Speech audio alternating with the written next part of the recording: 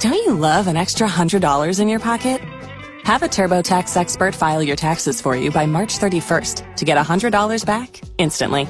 Because no matter what moves you made last year, TurboTax makes them count.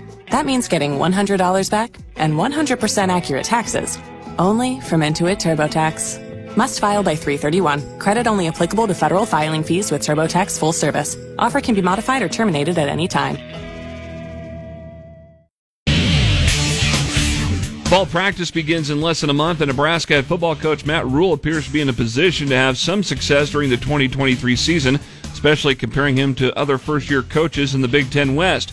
Mitch Sherman with The Athletic talked about that on Hail Varsity Radio Thursday afternoon. That doesn't mean that he's going to have a better year than Luke Fickell at Wisconsin in year one, but I think as far as the offseason that he's had, recruiting, and everything else that goes along with it, as far as winning over the state that he's coaching in, Matt Rule is the clear winner among those three right now, sitting here in July. More with Mitch Sherman on the Hail Varsity podcast page at KFORnow.com. Former Husker volleyball player and current assistant coach Nicklin Hames lit the cauldron in front of Pinnacle Bank Arena Thursday night.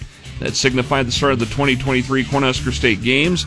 It's part of the revamped opening night ceremony for the state games that included a torch relay featuring three other current Husker athletes like softball player Jordy Ball, pole vaulter Jess Gardner, and women's basketball player Jazz Shelley. Nebraska track athlete Maddie Harris won the national title in the javelin throw at the U.S. Track and Field Championships Thursday. She had a throw of 199 feet 3 inches. The Lincoln Salt Dogs open up a 3-game weekend series as they return to the baseball field at Gary South Shore tonight.